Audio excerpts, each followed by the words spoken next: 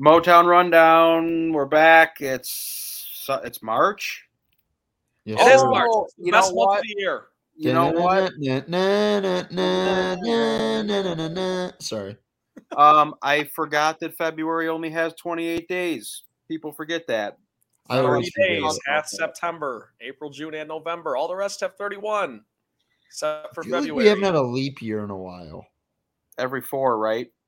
I think, but it feels like longer than that. Yeah, we're due for a leap of faith. We haven't had a leap of faith in a while. Is it true that they're getting rid of daylight savings time I worldwide? think there's like an actual thing. Am I the only one who doesn't hate daylight savings time? Collins, there's part of me that thinks it's kind of electric, like early in the winter when it gets like dark. I don't know. It drags a little bit as the winter goes on, but like December daylight savings, I love. I'm with you. I don't give a shit. I just get on the same page.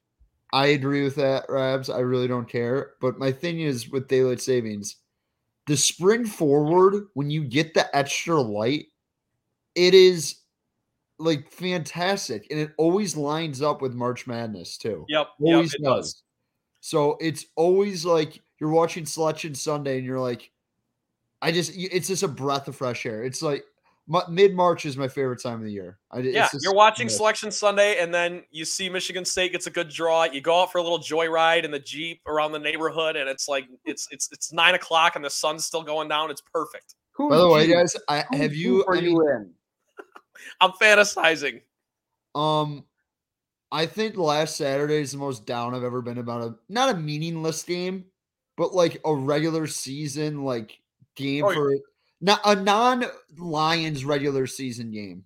By the way, Cody Clements hit his second home run of the spring training today, Rabs. For what team? On my team? Phillies.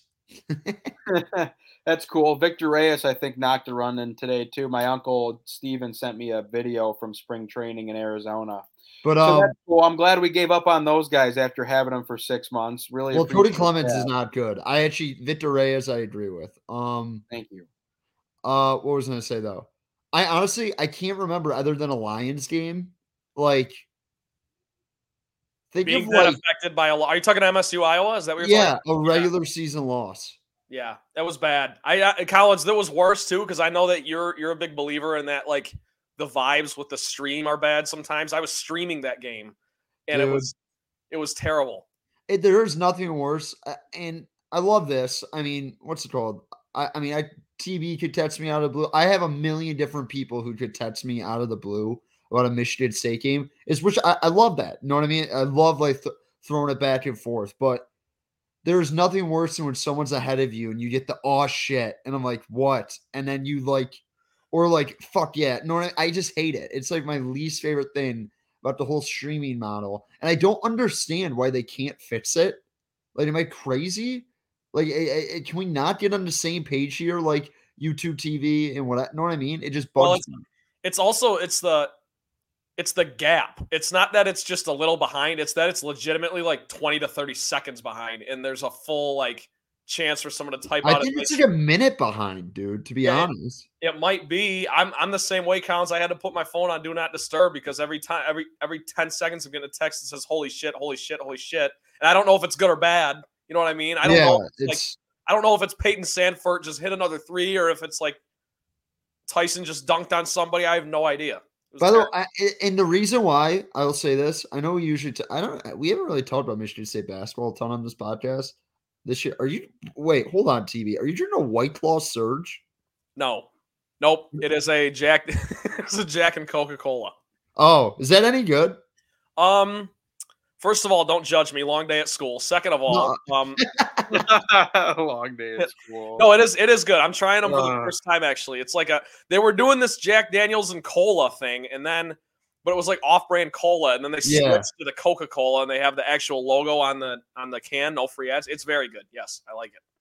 But I thought you had a White Claw Surge, and I was like, Trent, you need to go to prison. But those didn't suck. But seriously though, Michigan State probably played the best basketball I've seen them play since Cassius Winston. And then they throw it away in the worst possible way of all time. And now I just have zero belief in this. Like, I was fully last Saturday, if they were able to win that game, I was back in. I was like, this team can make a Final Four. Because that's how, I have not seen Michigan State's offense look like that in. And the funny thing is, they look like that against Nebraska too. And I know Iowa and Nebraska can't really score. I mean, they can't really guard anyone. But still, this is like weirdly the best shooting team Michigan State's had like forever. Like when you think of like that Cassius team, they were a good shooting team with McQuaid, Arns, obviously Cassius. Cassius, every time he was open, it felt like it was going in. But like I feel like Michigan State has like 4 or 5 guys who are like, Hauser's not down, Walker is not down. Like he's a sniper. And Aikens last month has been knocked down. And like Malik Hall, if you leave him open, I feel confident he's an amazing. Like they have a million guys on the roster who can shoot. So Malik Hall is fantastic as long as he doesn't put the ball on the floor. As soon as he is a black hole, as soon as he starts dribbling and like doing stuff, I get so pissed. But he's a great spot up shooter, like actually objectively great. It's kind of weird though. It's like and people might disagree with me. Like when Hodart is the worst 82% free throw shooter in America. Like I don't understand how it keeps going in. But for some reason, every time he gets like a topside 3, I'm like, oh, that's good. I don't know how to describe it with him. He is a very frustrating player. I am the biggest AJ Hodart fan. He might have the worst body language I've ever seen out of a good player. Like he's good. It's not like Pierre Brot's like moping on the bench. Like Hodart is a good player and just like yells at other players when he does things wrong. It's great. He'll get beat back door and he's like, Maddie, what are you doing? I'm like, I'm pretty sure it's your fault, bro. I don't know. That's Philly. That's Philly. And the problem is we can't run because we don't have any bigs who can run the floor. Yeah, I know. I look, the key for this team, Collins, and I think you'll agree, is let them fly, because when they shoot 23s in a game, they're like 12. Walker is really good. Like he is really, really good. He's got major Travis Trice senior year vibes going right now. This team isn't as good as that team, but that team was a 7 seed. You know what I mean? To be honest, Trent, I think that's the thing that's really frustrating about this team. I think this team's pretty fucking talented. They have a million wings. They have good guards. They just have no bigs. Great guards. And the thing about it is Kohler and Sissoko, like I will give Sissoko credit. He plays very hard. He's a 0 on offense. Legit a 0. And he's kind of come around a little bit on defense. I actually think the last 2 weeks. And the opposite is with Kohler. Like Kohler's a 0 on defense, but he's a great offensive player. So I'm very interested to see what happens in March, because it gets to the time of year when everyone just goes like, oh, Izzo hasn't been to a Sweet 16 in 7 years and whatever. And oh, you call him Mr. March. This isn't like 2005. Yeah, that's probably true. He's not like, but if you really go through all those times, other than the 2015 team, there's been no time he's really underachieved. 2017 too. Yeah. But like, no, know what I'm saying? Like most of the time he's supposed to lose, he's lost. And people also just say, oh, they haven't been there in 7 years. They've been once in 7 years. They were going to the second weekend that year with Cassius. Like there was no doubt in my mind. But I don't know. I really hope Michigan loses tonight too. That'd be nice. Yeah. Yep. I know. I would love if they miss. I really hope Michigan misses the tournament. I would really enjoy that. I think it's going to happen. They're not even in. If they win once this week, they're probably in. And by the way, I wouldn't want to see Michigan in the tournament. They're pretty good, actually. Like, I don't think they're bad, but I would just love to see them miss the tournament. Well, if you're a State fan and you're praying on their downfall, you just got to hope for a lot of bid stealers. That's what you got to hope for. I always pray on Michigan's downfall. People are like, why don't you root for them? I always pray on their downfall. Wonderful. Wonderful. Yeah. All right. Well, that was talking MSU hoops. Yeah, Rabs, you had nothing to say there? What's going on? I mean, honestly, you got dialed in this year? I'm not really dialed in. No, I'm not going to pretend that I've watched a ton of Michigan State basketball. Historically, I do love watching MSU hoops. I love college basketball. I love it considerably more than watching the National Basketball Association. But I don't know, dude. Like, it's the Michigan State basketball.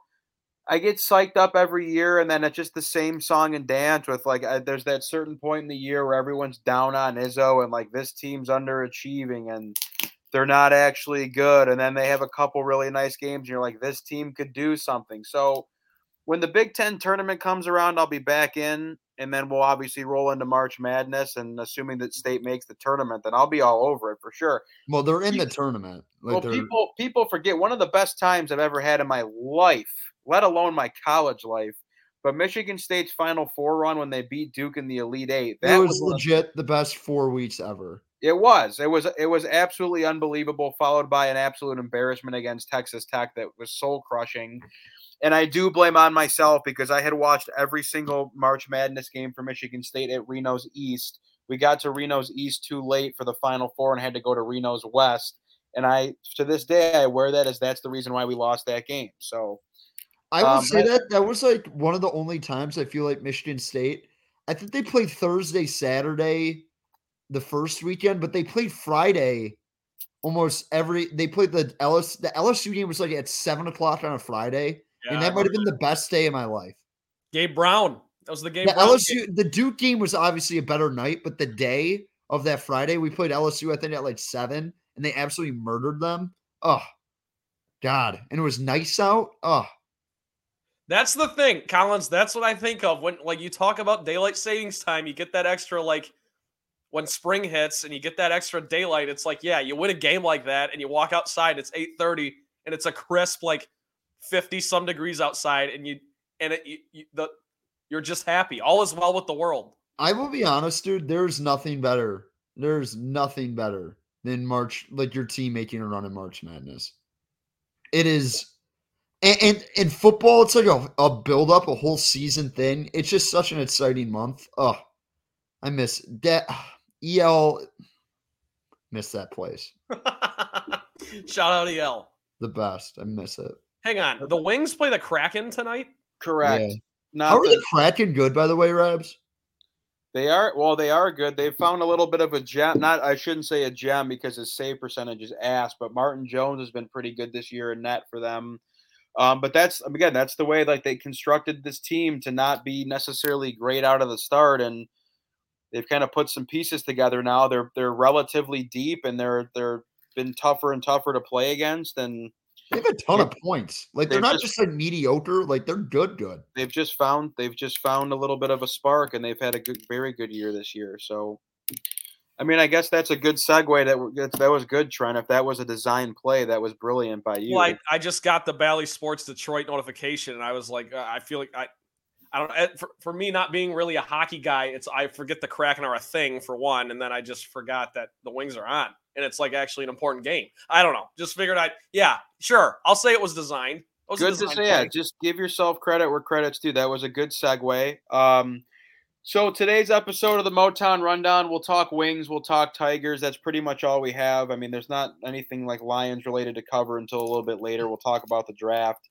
The Pistons are an embarrassment, so we won't go there. Ivy did the Chris Webber last night. It was awesome. That was nice. I was there working that game. That was unbelievable. Really good coaching, great young talent. Just really pleased with the best GM in the city, according to Trent and Troy Weaver.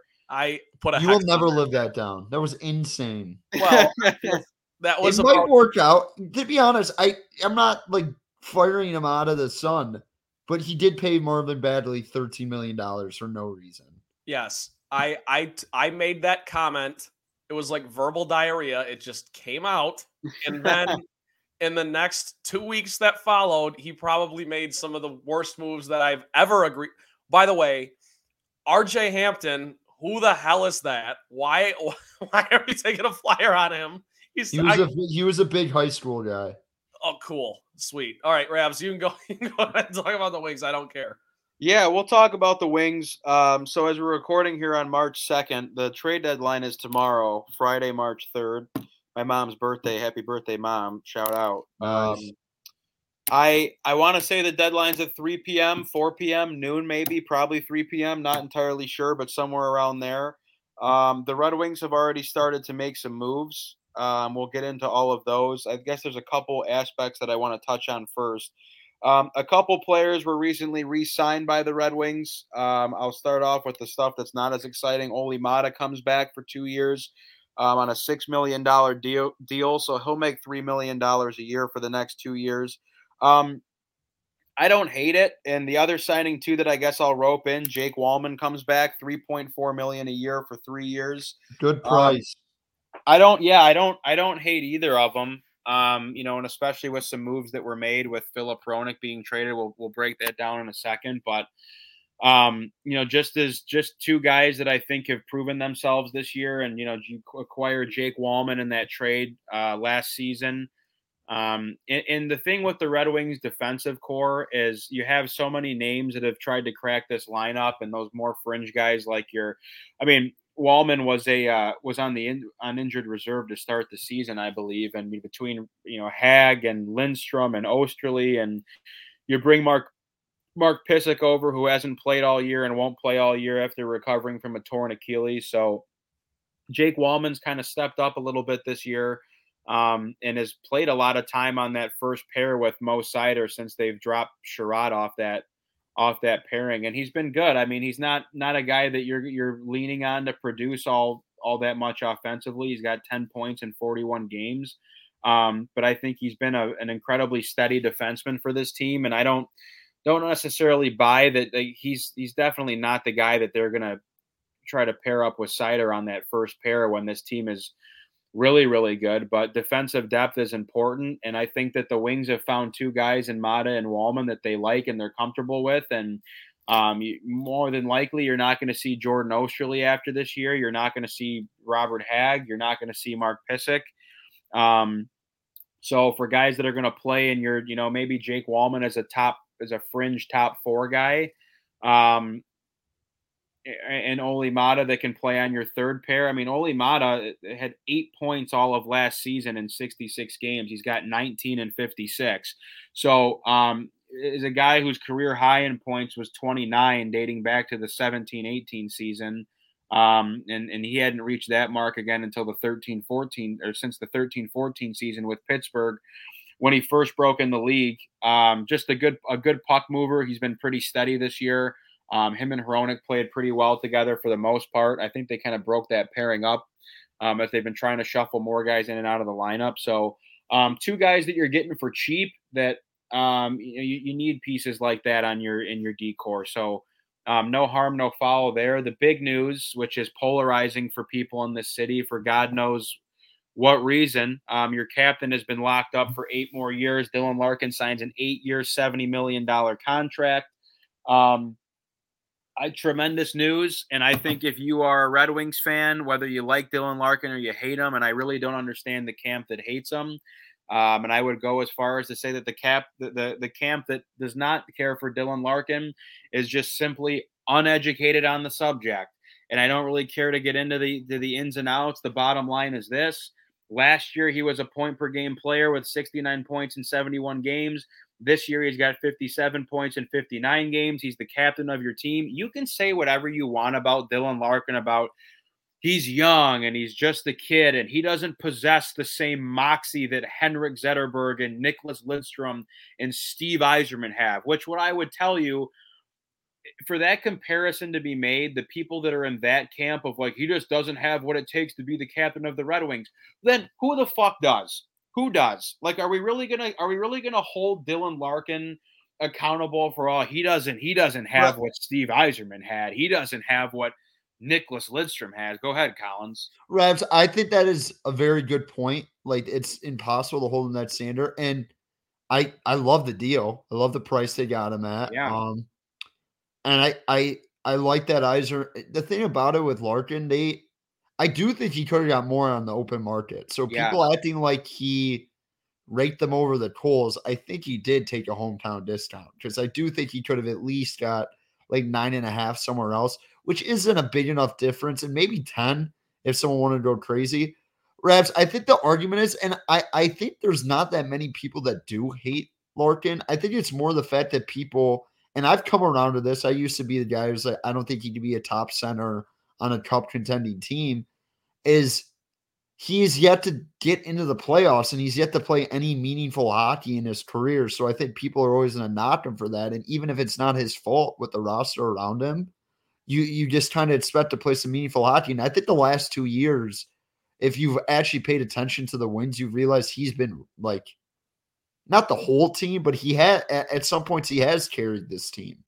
So and now it's about getting more weapons around them. And it looked like they were maybe going to make a little run. And we're going to talk about the other moves, but I like the move for the factor. I think it's a guy who obviously wants to be in this city. And I think he has high expectations for himself. I think last year when he goes out and gets kicked out of that Tampa game, first year was actually a turning moment and kind of his because what was that the first year he was captain or is that year 2? Might have been year 2. I know what you're talking about. The game they ended up losing. They lost, but it was more like we're kind of done fucking around here. And it kind of felt like early in his career, it's like I get to play in my hometown, having a time of my life. I'm a great player, like whatever. Now it's time to like, I got my money. Let's go fucking win some games. And I think he's a guy who could be that. I think he could be a C for the Detroit Red Wings. Now it's about figuring out the other pieces, and they made a lot of interesting moves today. So yeah, I mean, my last thing on the whole Larkin subject is just that, I understand that. I mean, to your point, Collins, of like, well, they haven't won, like he hasn't won any big game. Again, hockey is the team sport of all team sports. So to pin something like that on one guy, which I know you're not. I understand that, but that's. But then, okay, so I would look at what has Connor McDavid done in his career in the postseason? He's made that. They made a conference finals, dude. He literally single-handedly carried. That's a different subject. I'm not comparing Larkin to Connor McDavid. No, I know, but I'm saying if people want to hold Larkin to the standard and like the knock on him is that they haven't won anything with him, well, I would for look a while, Rabs. I think the last 2 years have been different. But for like when he first got the C, there was like a lot of times where like a lot of lapses in OT, and it just didn't really feel like the leadership was necessarily there, and it felt like they were holding off to give him the C. And I think that's all those questions have kind of been answered. But I still think there's the hold off on the group was we don't want to pay a guy $10 million who is not a generational player. Just I don't think he's a generational player. Do you think he's a generational player, Rabs? No, he's definitely not. I wouldn't. He's a franchise cornerstone. I wouldn't call him a superstar, but he is a star in the league. Like he's always in the All-Star games. But my point being is that I don't look at Dylan Larkin and like the knock on him to me should not be the fact that, oh, what have they won with him as the captain? What is he like? Jack Eichel has never won shit. You'd probably tell me that Jack Eichel's a better center than Dylan Larkin. Sure. Connor McDavid's never won anything. He plays with Leon Draisaitl. Like there's just so many examples. There's a difference between not making the playoffs and winning a McDavid, we're not having a McDavid Larkin thing. We both know McDavid's insane. I know. I'm not comparing them, but what I'm saying is look at like what has Austin Matthews done in his career. You're right. Hockey is unlike basketball, and I think like football sometimes, because I think quarterbacks in football, I think it's fair to judge when sometimes you're not that successful. I think hockey is probably number one sport. It's like, it matters what you have around you. It matters the fact that Larkin has not had a good decor, I think, once in his career. Like, they have not had a good top six. Goaltending's been bad pretty much for his whole career. So I agree, and I'm on the same page. But it's not like, I don't think people hate him in the city. I think he's just not beloved because they haven't won anything. And guess what? He will quickly become beloved if they start winning. It's just a fact. Yeah, well, the knock more so comes of like, okay, well, like no one views Dylan, not nobody, but we don't view Dylan Larkin as a number one center, which, as I've said time and time again, he is.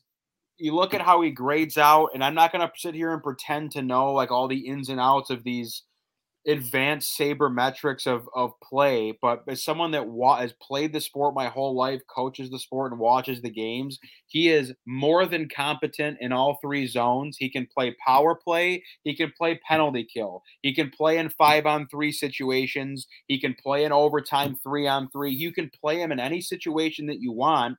And for a team that really has zero identity right now because they're not tough, they don't score a lot of goals, they don't defend well, and they're not particularly hard to play against. He does everything. Dylan Larkin's the guy. Like, if there's one guy on the Red Wings that you expect to drop the gloves and fight someone, it's probably Dylan Larkin. If there's someone that's going to mix it up in front of the net and try to get someone jump start, like it's Dylan Larkin.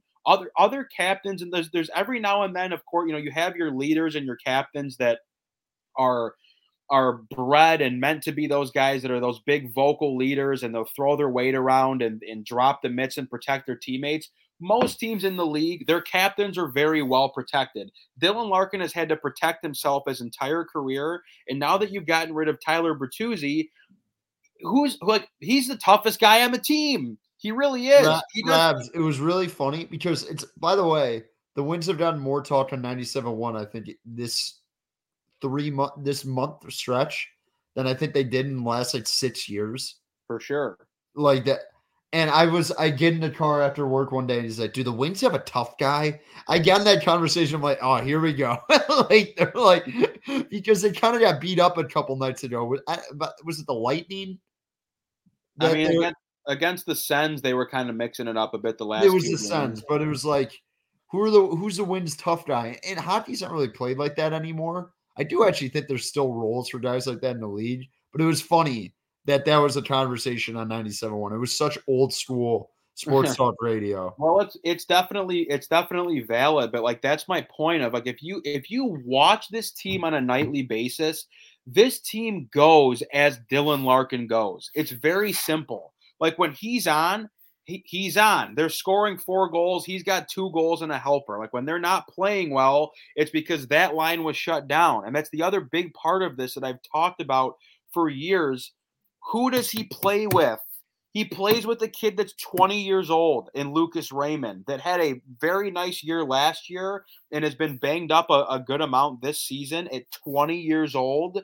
And he plays with Tyler Bertuzzi, who hasn't been in the lineup very much this year and last year and the year before because of injuries and COVID and the protocols and all that shit.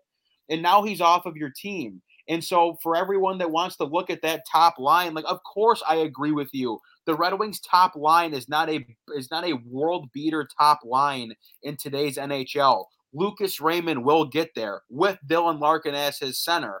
And the key is now trying to find someone else to play the opposing wing that can help generate offense. That was not necessarily Tyler Bertuzzi. You'd like to see it be a guy like Jacob Vrana, but of course you can't get him straight. Dominic Kubalik looked like that guy for a while this season. David Perron looked like that guy for a while this season. They both kind of cooled off. So trading Dylan Larkin or letting him walk for nothing sets you back. Because then who's your number one center now? Pius Suter? Like, give me a fucking break.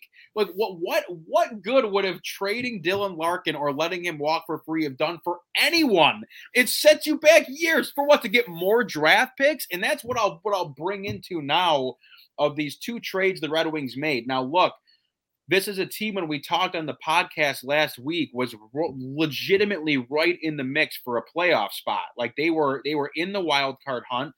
For all intents and purposes, they really still are. They've got 64 points in 60 games. They're now deadlocked with Ottawa, dropping the 2 games that Ottawa did not hurt. You've got 3 less games played than Washington. They're 2 points ahead. So you're chasing teams that have 69 points and 70 points. It's not out of the realm of possibility for this team to make the playoffs. It's just not. They are going to have to play extremely well down the stretch with 22 games left to play, but it's very much on the table. None of these teams that are ahead of the Red Wings right now should scare anyone. Yes, the Islanders go out. They get Bo Horvat.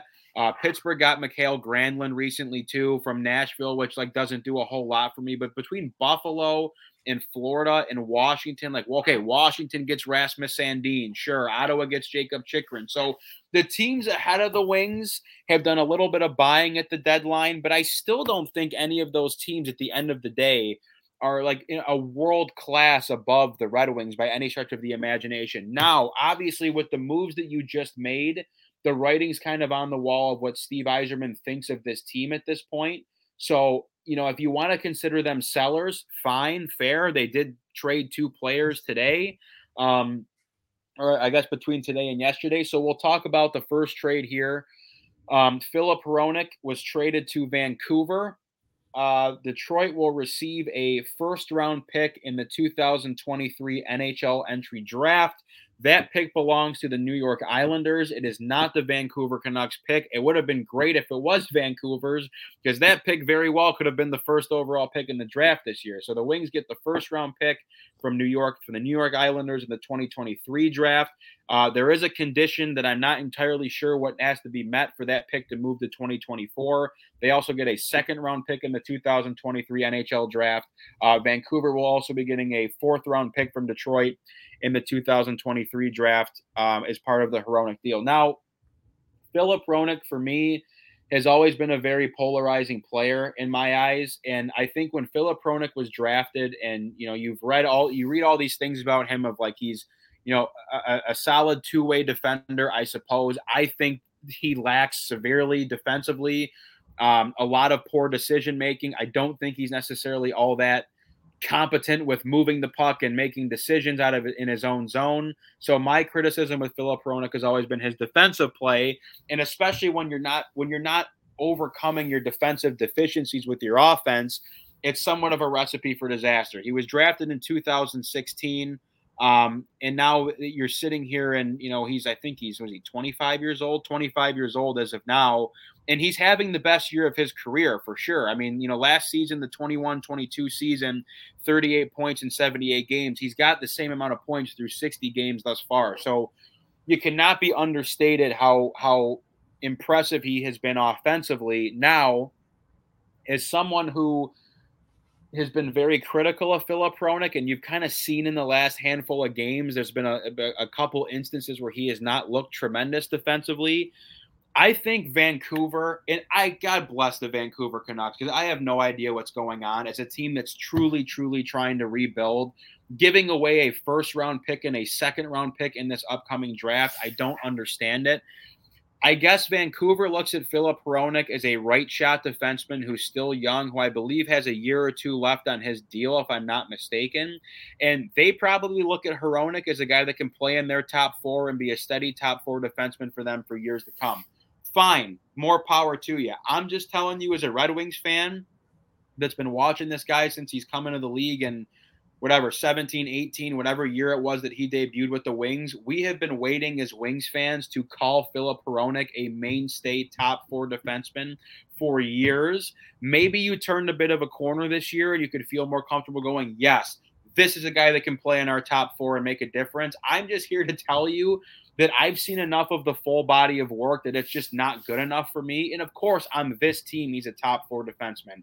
And on Vancouver, he'll be a top four defenseman. And maybe on several teams in the league he is, but I don't think he brings enough to the table for you to justify him being here for the next that's a guy that I could see being here beyond beyond the age of 30, and we're all sitting here going like, we can't fucking stand watching this guy. Why is he still on the team? So Vancouver comes calling. If they think that highly of Filip Hronek because what they see, 38 points in 60 games, fine. Fair enough. I'll give it to you.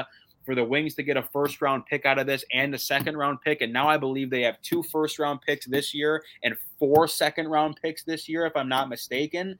I mean, now we're talking. Now we're playing with some draft capital, and I don't think that the Red Wings are going to necessarily – I mean, of course, in the short term, yes, you'll miss having Filip Hronek as a guy that's a steady defenseman for you. But I think looking long term, knowing that, you have Jake Wallman and Oli Mata that are signed for the next couple of years, you're going to have to make some decisions with Hag and Lindstrom and Osterley, which I don't really see any of those guys coming back. But between that and knowing that Simon Edmundson is going to be coming up here soon, probably at the end of the season to play his last 10 games, I don't necessarily think it's a tremendous loss. So had some good years here. I think we were really, as Red Wings fans, we're looking for more out of Filip Hronek, and you kind of got it this year.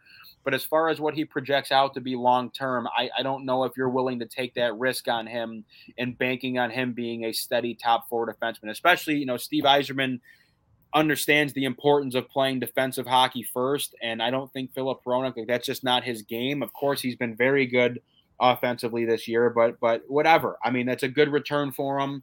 I don't know how fans in Vancouver feel. I would just tell you that to give up a first and second in the same year for Filip Hronek is, I have to commend Steve Yzerman on the return. Then the other move, of course, that we have to talk about today, which I know, Tyler Bertuzzi is one of those names that has meant a lot to people here in this city for a while.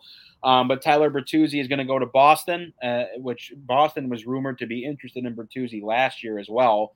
The deal gets done this year. Detroit will retain 50% of the remaining salary on Bertuzzi's deal. In exchange for Bertuzzi, the Red Wings will receive a first-round pick in the 2024 draft and a fourth-round pick in the 2025 draft. So the fourth-round pick in 25, whatever.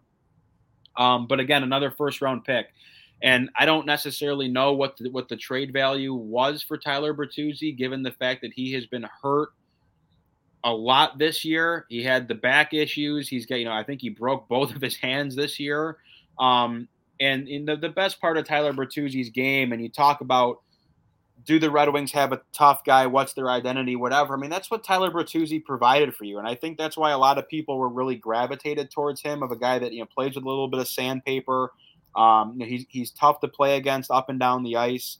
I think he's really complemented that first line with Dylan Larkin well, as a guy that can, go in the corner and dig pucks, and not necessarily that he's like a power forward, but as a two-way forward that can, can compete and add a little bit of edge to your first line and to your lineup. And as a guy that's not afraid to mix it up, like that's been his best asset. And when you hear people talk about Bertuzzi, and it's always like, oh, well, he's, that's a guy that would be on a third line on any other team. And I don't know how necessarily true that is, because Zach Kassian played with Connor McDavid for a while, who is not necessarily a tremendous player, but you need guys around your better players and around your scoring threats that can free them up and give them space and be hard to play against. And that's what Tyler Bertuzzi has been. The unfortunate reality is he has not been healthy this year. He wasn't all that healthy last year.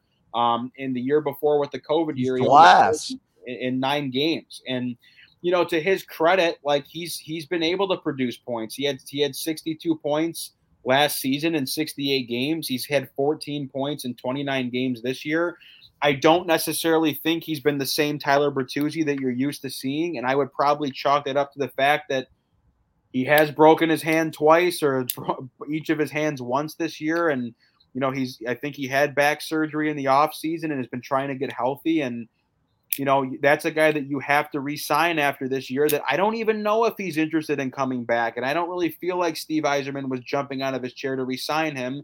Clearly he wasn't. So who knows? Stranger things have happened. Maybe he comes back after this season and you re-sign him for a team-friendly deal if he really wants to be here. You heard Dylan Larkin talking about Bertuzzi in the press conference today and getting a little emotional because they've obviously been tight. And, Bertuzzi's a guy that's like been here through the shit. Like that he's a guy that sells jerseys, and between him and Larkin and, maybe you want to throw a Hronek into that mix of guys that have been through this rebuild together and have seen the worst of times. And, in a perfect world, you probably like to see those guys be here when the team's good, but that's just not the reality. So you ship Bertuzzi off. I think a lot of fans are going to miss him, but at the same time, like, are you really that upset? Like, what do you think you're really losing in him? Like that you can't get out of a guy like, you've had other guys step up. Michael Rasmussen stepped up and has been good on the wing this year. Joe Veleno out for the year.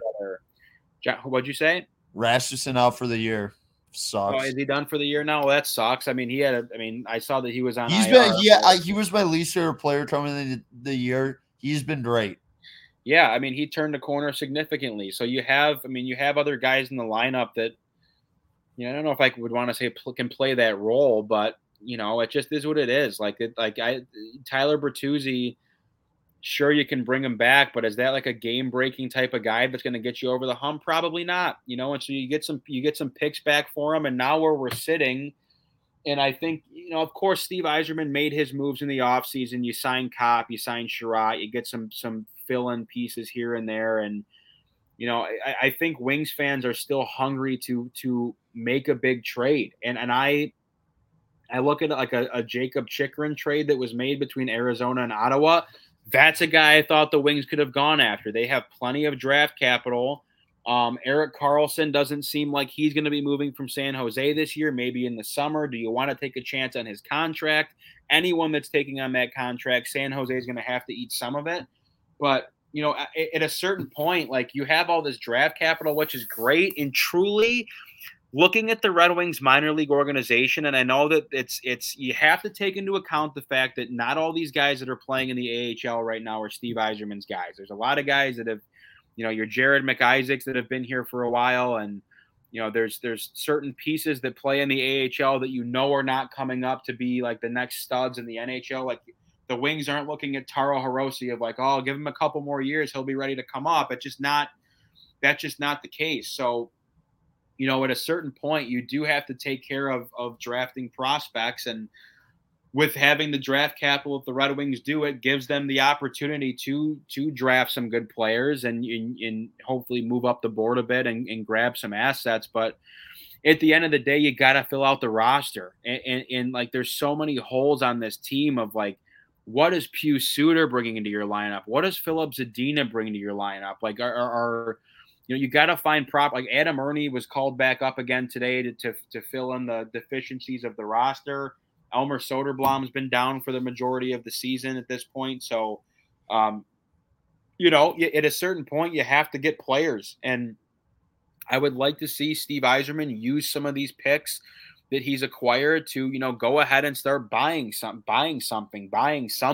This is the first year of Derek Lalonde, and this coaching staff is probably still trying to figure out who can play where and who they like where and in what situation. So I think this offseason will be pretty big in the conversations that the coaching staff has with Steve Yzerman and in the direction that they want to go. And I mean, look, this team was in the wild card hunt and still really is at this point in the season. They look a lot better on the ice. Of course, they're not, they're competitive. They haven't been as consistent as you may have liked, but here's where they're at. So I think all in all so far, like a fine trade deadline. I get it. It sucks that maybe if the 2 games against Ottawa go a different way, they keep this team together a bit more.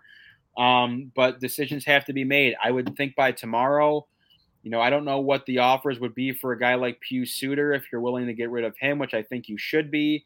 I could see Alex Nedeljkovic getting moved as well, too, who's spent time in the AHL this year and deservedly so. But, it is what it is. So the Wings are playing the Kraken right now. The puck just dropped, and we'll see what happens tomorrow, if anything. And then, from there, what is this team made of? Are they really going to throw the towel in and that's it? Or are they going to come together and try to finish out the season strong and see what they can do? They're not going to win a playoff series. It is what it is. And that's that. That's all I have for Wings. I don't know if you guys have anything to add. We can move on to Tigers. What is our cap situation in the summer? They've got a ton of cap room. I think they've got close to 25 to 30 mil to spend. I think you got to go. You're right, Rabs. It's time. Like all the contracts are kind of off, and people are gonna be like, "Oh, you just spent on Larkin." That's not the same thing. Go out and make a splashy move, or just improve your team.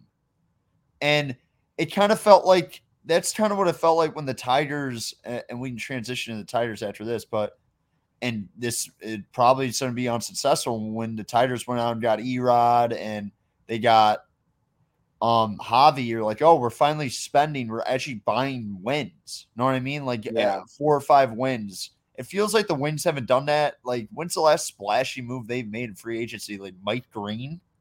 I mean, that's the thing. Like the Kopp and Sherratt signings to me, they were signings for the sake of signings. But you had Ben Sherratt playing with Mo Seider on your top pair this year. It really didn't work out all that well. And Andrew Kopp is a guy that you signed to essentially be your second line center, who like that. You'd like to see a bit more out of him. But again, you have to think Andrew Kopp was playing in Winnipeg with the best forward group, one of the best forward groups in the league, with your Kyle Connors and Mark Scheifeles, and it was a really strong team up front, and he played a part of that too.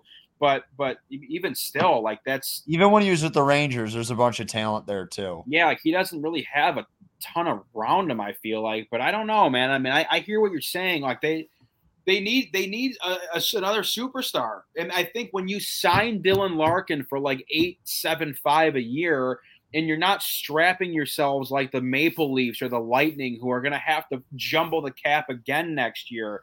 Like, the Maple Leafs haven't done shit. They're paying Austin Matthews a ton of money. Marner makes a ton of money.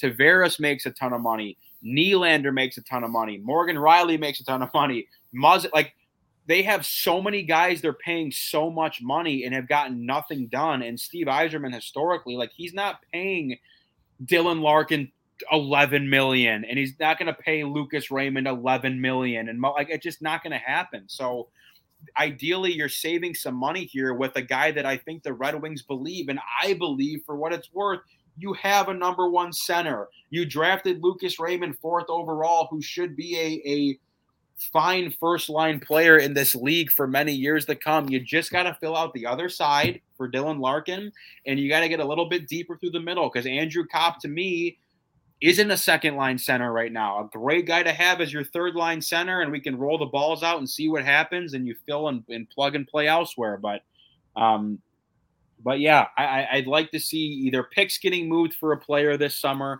or making a splash in free agency with the money that you have. And I think that you'll see something, because this team's getting closer and closer. They found a goalie in Billy Huso that they like and that the fans like. And they made a step. They took a step this year. There's still a lot of hockey left to play, but that's where we're at. Yeah. Let's talk about another disappointing franchise. We can talk Tigers. Trent, hop back in here. Where do you want to go with the Tigers talk today? Hey, Collins has to drive here. I'm just excited that, every time it hits March, I just get like this. Rabs, I think it was you who said on Green and White Report one time, it's like you have every time that you play catch for the first time outside, it's just you have like a certain sensation that I won't repeat on the air here. Great. Yeah, that's the feeling I got when I saw it. It's March 1st. Two things go through my head. One is Tom Izzo, let's roll the balls out with March Madness, and then two is the Tigers are back in like less than a month. So I'm just excited to hear what Collins has to say. Apparently there's stuff going on.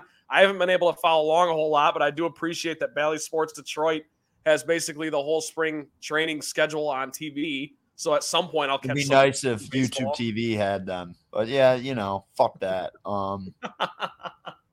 Fuckers. I can't wait for them. I hope everyone who works at, and everyone who I think works at that regional company, I hope that like they get retained by whoever buys like the Pistons rights and the Red Wings rights. But like Bally Sports is going under. That you guys haven't seen. Yeah, they're filing for bankruptcy, right? How did that happen? Because they're paying so much for these rights, and it's such an expensive business. And if you don't have like good teams in your market, it's hard to be profitable. Like and I think they are profitable in most places, but when you have that much, it's just like it needs to be spread out. When you're a big media, like the Midwest, like sports model has not really worked in the last like 5 to 6 years, I guess. But I don't know. I hope someone, or if Bally switches, whatever, I hope everyone like keeps their job. But please to God, get on streaming. Get on streaming, Bally Sports, you fuckers. But what was I going to say about the Tigers? I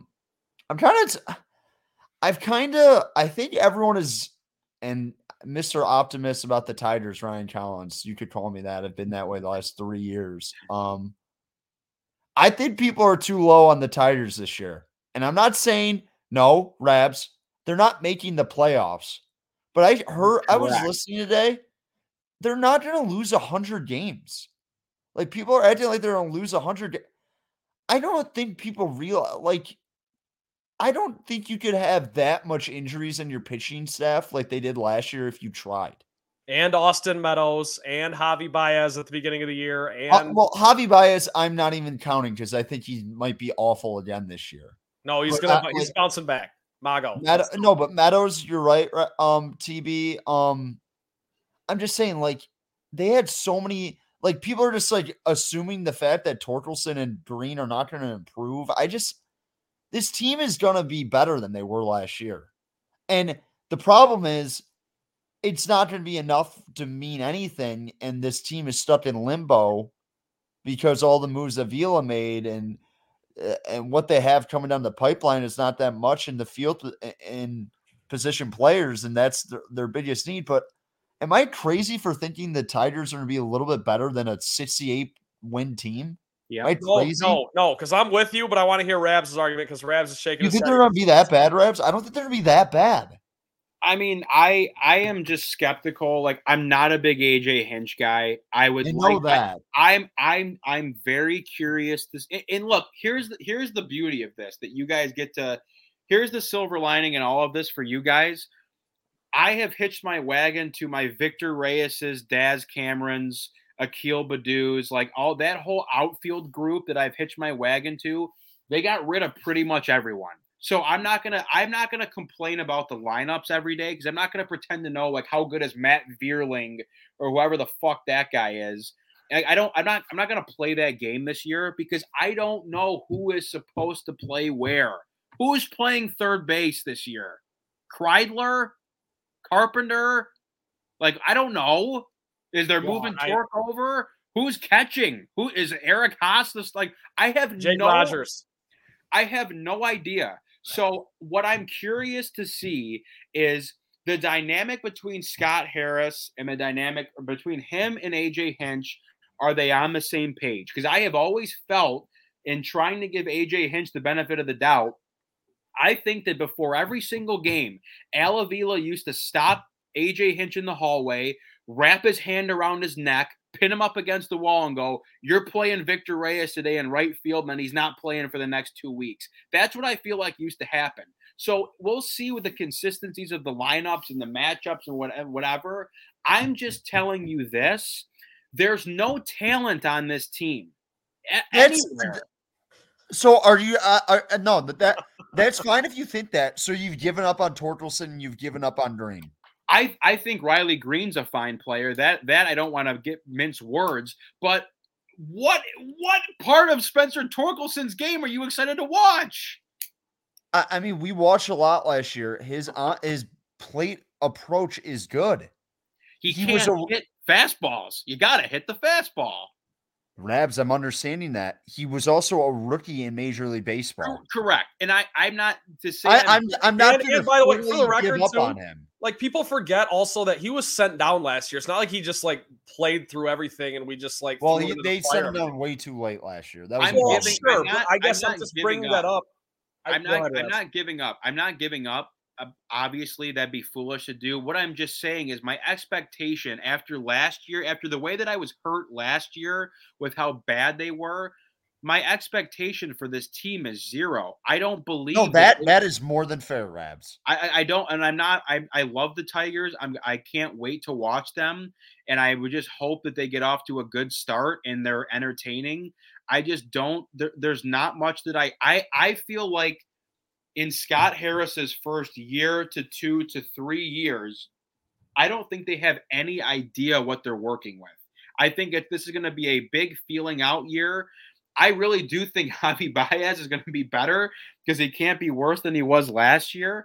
But I think Scott Harris has a lot to figure out with this team of like, okay, who's going to be here and who's going to be like, they didn't do anything in the offseason. They did nothing. They got rid of Other than getting Boyd and Lorenzen.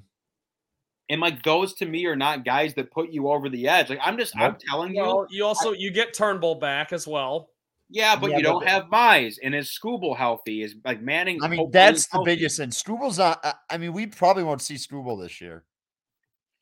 Which, if that's the case, that sucks. So I mean, for me, you know, like I just don't. And if I can't wait to eat crow, I'd be happy to eat crow. But we're gonna be sitting here in August, and Matthew Boyd's gonna have 2 wins with a 4.58 ERA, and I'm like what do you want me to say? Because he's a good locker room guy. Miguel Cabrera is a first ballot Hall of Famer. What else do you want? Jonathan Scopes. So no, my point is, Rabs. And I think you agree. I think you've taken my not my take kinda into the fact that I think this team's gonna win playoff games or something. They're not, but like this team, I don't understand the complete like, and you know what? I actually do understand it because they've sucked. They've been so bad for ever since 2014. I think it's fair for this fan base to have no faith in any of this roster. But I have people comparing us to like the Royals. I don't we have actual.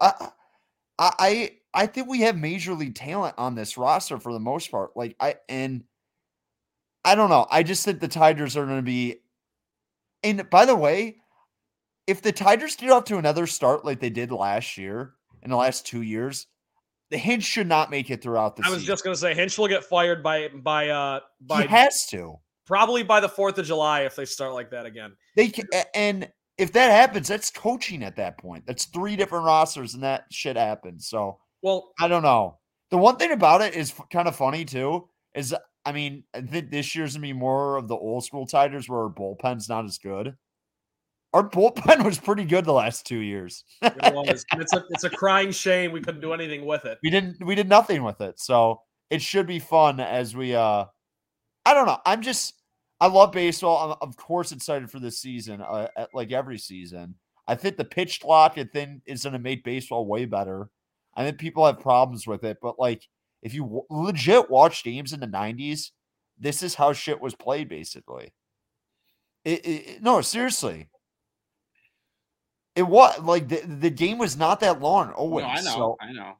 So I think with the bigger bases, it's going to make baseball a lot more exciting. I'm excited. So, well, I think just to close out Tigers, I guess, Rabs, unless you have any other thoughts, I think the reason I agree with Collins more on this whole subject, and I completely get where both sides are coming from, and it's not like anyone who knows baseball or even has followed the Tigers a little bit can't or shouldn't be able to see both sides of this, given the fact they haven't done X since 2014.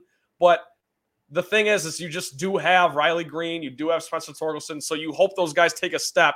You hope Javi Baez can't be any worse. And then by default, you're going to win, 7, 8, 9, 10 more games. Is that ridiculous to say? Well, the other thing I think people take for granted, there's probably about 15 just immediate losses with injuries in our starting staff last year. Sure. There was like a spot start / like we have to throw Daniel Norris out. Know what I mean? Like there was Daniel Norris.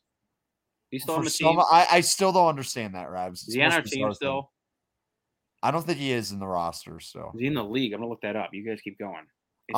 The last thing I wanted to mention too is and this isn't even really worth mentioning right now, but it's something to really watch this year is Akil Baddoo, because what he's done is he's had 2 seasons, 1 phenomenal season, 1 terrible season. So you don't really know how to judge the guy. And of course, there's the whole sophomore slump thing going on. So I would love to see I would love to see him earn that spot every day in the outfield with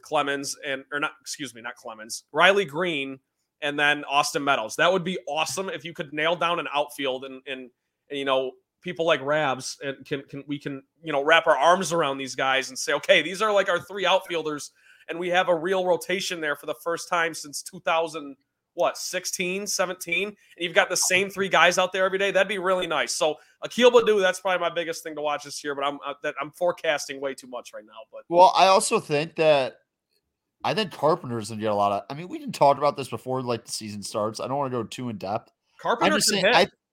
What? I think he can hit. No, I just think Carpenter's gonna get a ton of run too and left. And Baddoo, Baddoo's gonna have an opportunity again. I hated his at bats last year. I just hated him. He looked so uncomfortable at the plate. But yeah, I'm not saying this team's going to be a playoff contender. I'm not even going to say they're going to be. I just think they're not going to, like, people are acting like they're going to be one of the worst teams in baseball. I truly don't see that. I just don't see that. I hope not. Whatever. About a month away from opening day, huh? I think less than that at this point. Yeah, it's like 20 some days. Yeah. 28 days. I think. It's the 30th, I think, against the Rays, I believe. Well, they open on the road? Yeah, they're on the road for a week before they. By the way, dude, they have an impossible start to their schedule. Oh, it's brutal. They might not win the game until May. I will say this, by the way, whoever the fuck idea it is to have opening day on a Thursday and then have the Friday day off. Oh, dude, don't even get me started. It is the biggest fucking wool over the eyes, punch in the dick of part of my friends. The biggest fuck you to people who have actual jobs. So bad. And the fact is, I took the Thursday off and I didn't take the Friday off. That Friday will be one of the worst days of my life. You're telling me, dude. It's bullshit. I fuck them. It's all Major League Baseball, too. It's not just the Tigers. Such bullshit.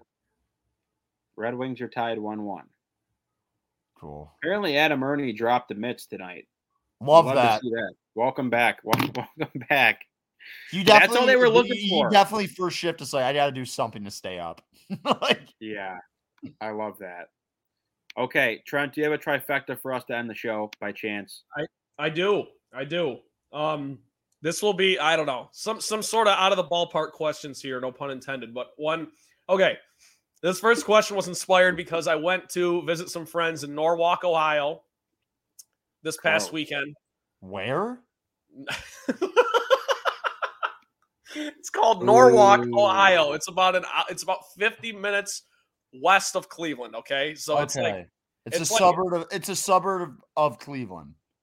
Sure, I guess it'd be like Ann Arbor to Detroit. So it's like not, but it sort of. Anyways, I can't help but think, and every time I drive down to Nashville, you got to do the 4.5 hours through Indiana, and I just always wonder. First of all, I don't think this is up for debate at all. Michigan is the best state in the Midwest. If you had to pick a second Midwest state to live in, so like your Ohio's, your Indiana's, your Wisconsin's, your Minnesota's, like where would you live and why? Or Illinois, I guess they got Chicago. Well, the thing about it is like everyone outside of the thing that's weird about, I would say this about Michigan and Illinois, they kind of looked at us more like the Great Lakes than the Midwest. Because in the Midwest, I think they count like Kansas. Yeah, right? Well, the Dakotas are in the Midwest, technically, I believe. Yeah. So if we're talking like Big Ten country, other states I would live in, I'd look at that like type of way. Living in Indianapolis would be pretty sweet. Indianapolis is a cool city. I've got a couple friends living there now. I agree. I think it's an rural Indiana's. I mean, it's tough. It's not. Oh, I lived in Ohio for about 8 months. Wasn't a fan. It might just be the fact that I lived in Toledo, and I think most people would agree with that. But I've never been to Minnesota. I'm going there next year when Michigan State plays them, so I'm excited for that. I'd probably say Illinois though. I mean, Illinois is a great state. I mean, Chicago, obviously, but there's a ton of places in Illinois that are not horrible. I think Michigan has the most variety. I think Michigan.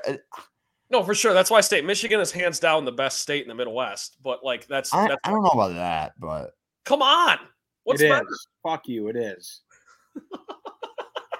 Okay, Rebs, where would you live if you could? That is true. Everyone does vacation here in the summer in the Midwest. Well, I mean, you got the lakes. I would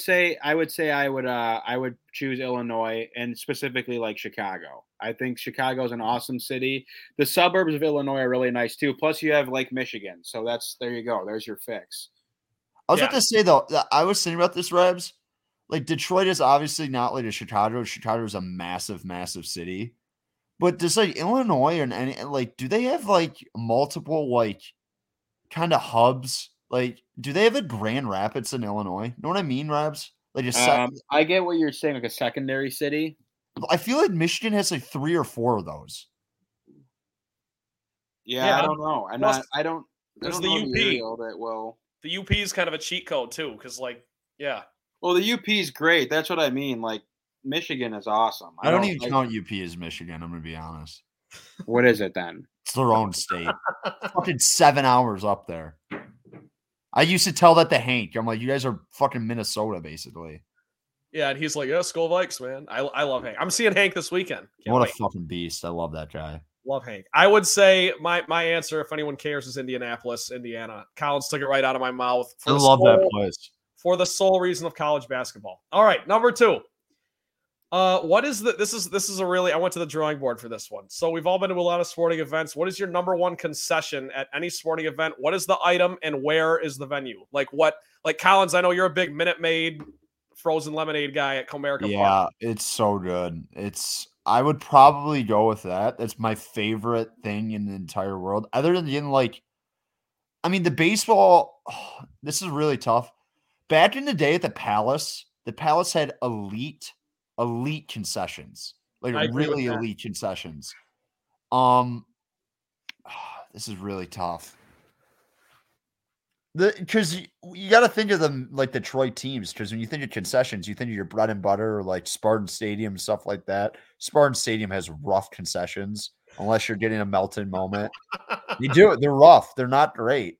I've had a chili dog at Spartan Stadium. I'm proud to say. I love the walking tacos there, but yeah, dude, I was gonna tell you. I was just gonna say I'll think about this more, but because you brought Spartan Stadium up, the melting moment ice cream sandwich is elite. undefeated. It's elite. Dude, the walking tacos are fucking good, man. Especially when you're out there in the cold, like when it gets deep into the fall. Those walking tacos, I prefer it with the Doritos. And I'm not a big walking taco guy. Holy shit, are those good? So good. But the thing about I don't know. This is, I think, the difference, and it depends on your experience.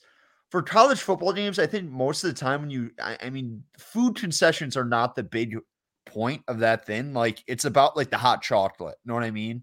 Like, do you got a nice like travel mug that you get if you get a hot chocolate? Do you get a sweet little popcorn thing if you get pop? Know what I mean? It's not like a Lions game where like every time I go to a Lions game, I'm like, I might need to get some chicken tenders because I'm hungry. You know what I mean? Yeah. I've never feel like, and it might be the fact because I'm hammered at most Michigan State games. I mean, that's just how it goes. I'm trying to think. Trent, what is yours? I have no idea. Mine is, and this is going to sound bizarre, but I promise you it makes sense if you really think about it. I love the Germac peanuts at Lions games because those are very good. I'm always pounding beer. Peanuts and beer are an elite combination, and it gives you some substance to where you can still keep the buzz going, and you don't have to like eat. You know what I mean? You don't have to eat like a cheeseburger, some chicken tenders, and like you're done. It's like you just kind of have some peanuts and then put the bag away, and then you can open it up later. I don't know. I love those. Those are great.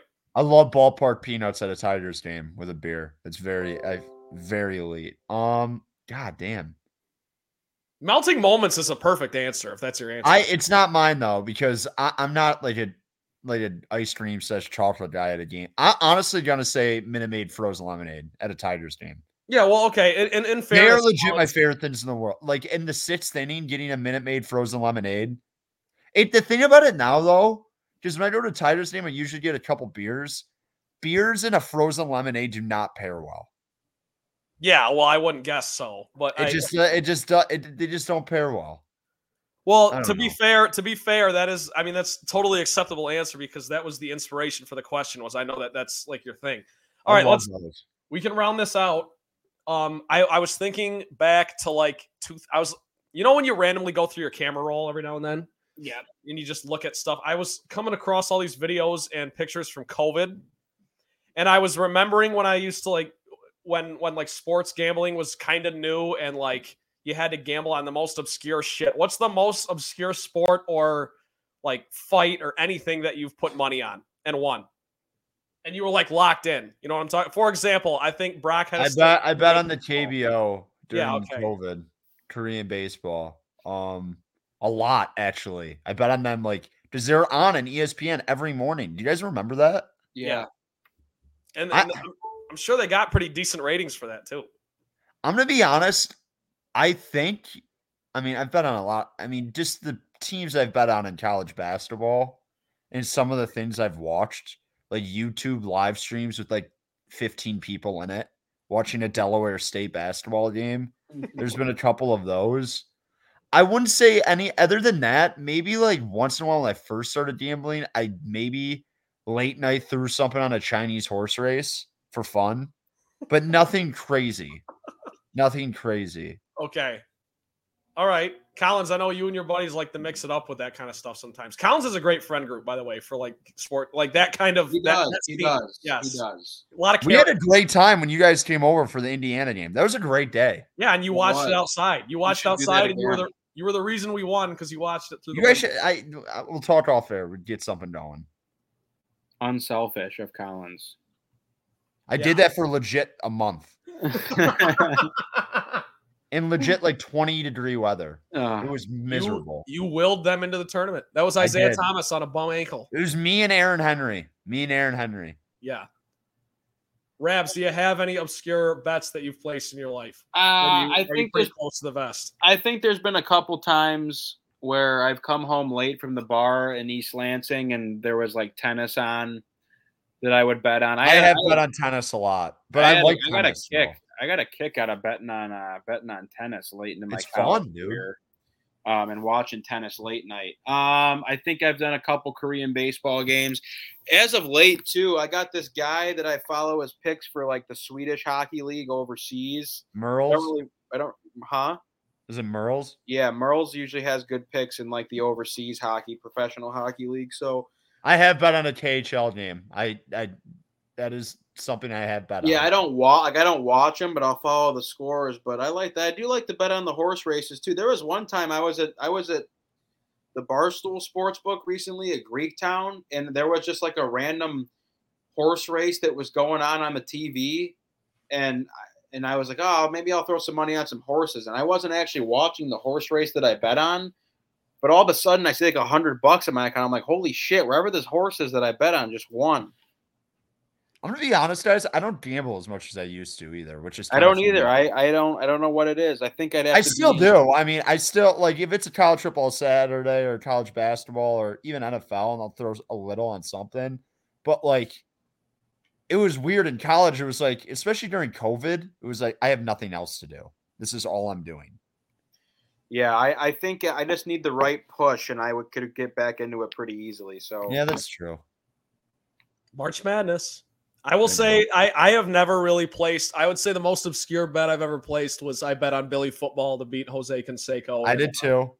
Yeah, I did too. And that, of course, was easy money because everyone ended up being a winner there. The thing about obscure though, Trent, when you're like, I honestly think some of the college basketball bets I've made are like borderline. Like, I should be put in prison. No, I believe you. I believe you because right now Brock and I are doing the thing where you bet on every single conference tournament game. That's been fun. I'm not kidding. I bet on Oakland basketball, I think, during the COVID year, every single week. Collins, do you like Greg Campy? I mean, we have a checkered past. Because I love Oakland basketball. Like, I love it. I grew up like legit 5 minutes away from O Arena, and those games are some of the funnest games to go to. They just should they should have made the tournament 2 or 3 times in the last 10 years, and they haven't. He's had a ton of talent. Kay Felder. Yeah, they've had a ton of talent and they've just wasted it. It's also bullshit that they've gone to this soft 2-3 zone and they just are the worst defensive team in America. They want to play like run and gun. When I'm like, I don't know. I have a lot of thoughts on Oakland basketball. I could do an Oakland basketball podcast if I wanted to. Well, they also like consistently play like six guys, don't they? Yeah, also, it's crazy. And they used to not do that. I don't know. I don't know. It grinds my gears. They should be way better. OU is like not a sleeping giant, but they should be a really good mid-major team because that is a perfect place to attract transfers because it's a super nice city. Like you live in a nice town. There's nice things everywhere. It's a really new college and stuff. And it's actually like a decent college. So it made sense for them to be a decent mid-major. And they've just kind of wasted it the last like 10 years. All right. Well, hey, plus 6.5 tonight playing Northern Kentucky. I know. This is a very important game for Campy. Very important game.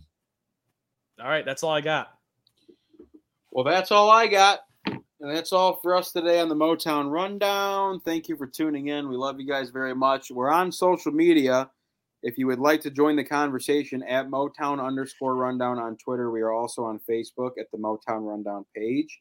Do not miss a single episode of the show. As of now, we are exclusively on Spotify. We will maybe soon, be back on Apple Podcasts. I don't know. I'm not really sure how it works. It's always soon. We will always soon be back. We will always soon be on Apple Podcasts. But thank you guys for listening. We love you very much. For Trent Bailey and Ryan Collins, I'm Ryan Rabinowitz. We'll see you guys next time.